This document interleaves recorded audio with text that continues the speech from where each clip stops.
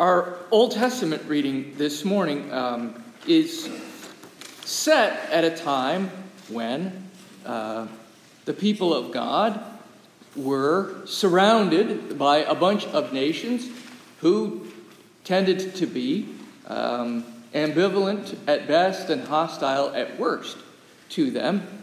And yet, they had God as their leader and their provider, looking out for them, fighting their battles for them. And yet, that was not enough for the people.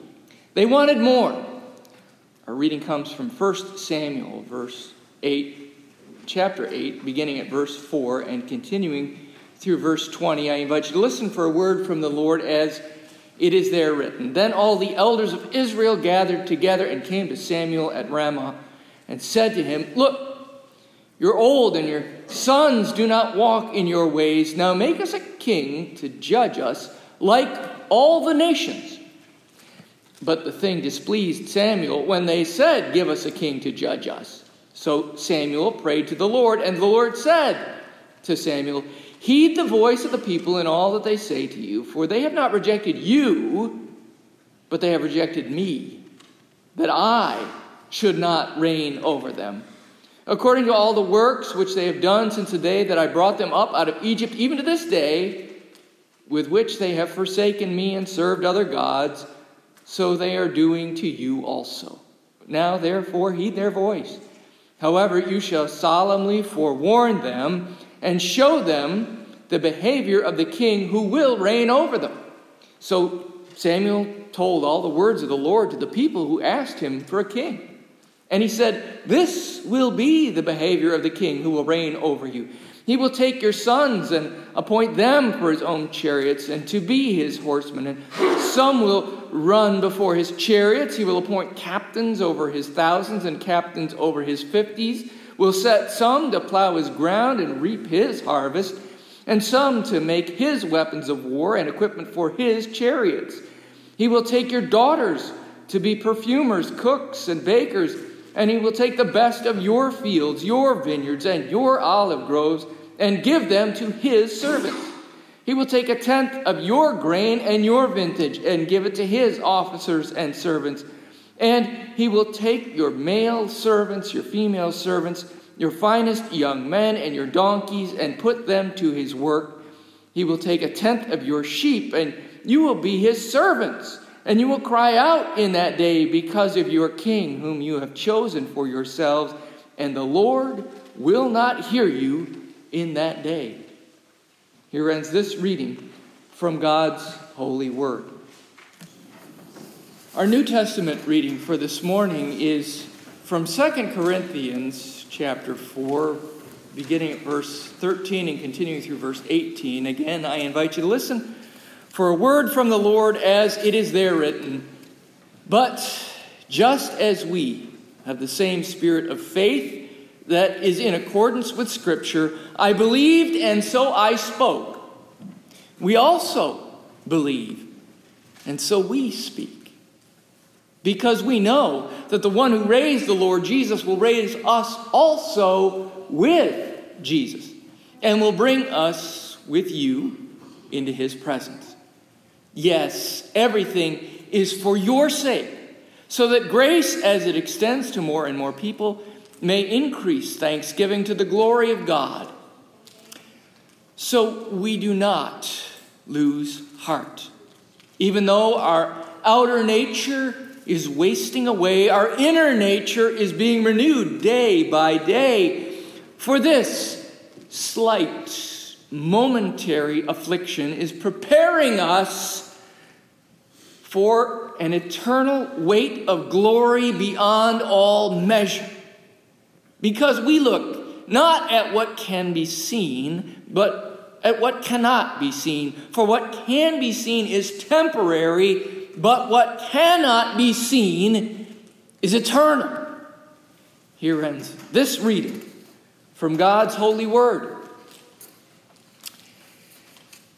"Do not be dismayed. Let not your hearts be troubled, dear brothers and sisters in Christ.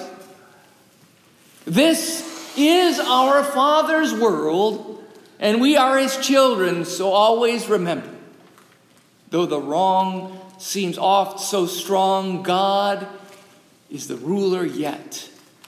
Such was the encouragement that Paul was sending out to the church in Corinth, which must have, in the apostles' estimation, needed some words of comfort. They were likely encountering some challenges in their life together. Challenges of competing doctrines, challenges of unity, challenges of disparagement, ostracization, even persecution. In the many long years since then, certainly in this regard, the Christian community has retained many similarities to our ancestors in the faith, both here in the Middle East and elsewhere across the globe. And so, dear church, we find ourselves on this first Sunday in June in the year of our Lord 2021, facing an array of obstacles to living more fully out our faith. Many of these are self-imposed, to be sure. Others come from without. But when the going gets tough, as they say, the tough take heart. Well, at least that's what they say in Scripture. I recently heard a brief reflection on the Beatitudes, in which the observer noted that many of the people in the groups that Jesus is describing here, saying, "Blessed are they," they don't necessarily look very blessed in the eyes of the world. Perhaps the suggestion was made that those who are facing difficult situations are the ones most likely to look toward and to trust in God. And so, therefore, they are the ones who are truly blessed. They are most keenly aware, like Paul, that we have an outer nature, though it may not be in the best way. This is a temporary affliction that too shall pass.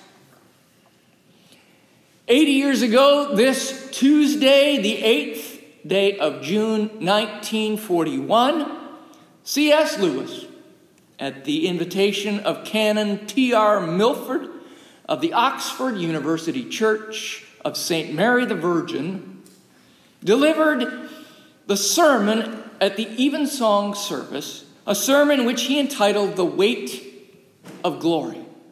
It was reported to have been delivered to one of the largest congregations ever to have assembled in that facility in modern times. Perhaps it was in part on account of the notoriety of the guest in the pulpit that night. In part, it might have been on account of the timing of the address, as the forces of the British Empire were isolated and alone at that time, the only people fighting to protect the free world from the reign of the Nazis.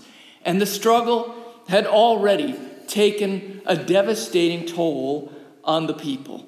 And right into the midst of this turmoil and despair comes this voice of hope. Not a Churchill-like hope in victory and in the present at all costs, but a hope that looked both backwards and forwards to long before the current conflagration and to well after VE and VJ Day. Lewis's reflection on the divine self-revelation in Scripture reminded his audience of the transcendence of both God and those who have received the spirit of adoption, the spirit we referenced last Sunday. One of the great gifts of the faith, as Lewis saw it, was a realization which Paul often conveyed from his own experience. Following his conversion, the apostle went from the persecutor of Christians to one of the persecuted Christians himself. As hard as his new life was for him, in so many ways, it was so far superior to his former existence, for he knew now with complete and total certainty, the one who makes all things new. Whereas before he had seen the perfection of the law as the way to know the beauty of God, now he understood the limitations of the law to achieve that end. The law had served as a divine guardian, but it was never intended to be the end, but rather a means of pointing, to directing, shepherding people to the end. There was, Lewis thought, a corollary in the European post-Enlightenment experience.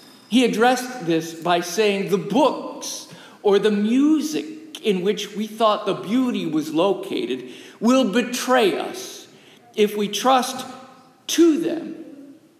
It was not in them, it only came through them. And what came through them was longing. These things, the beauty, the memory of our own past, are good images of what we really desire.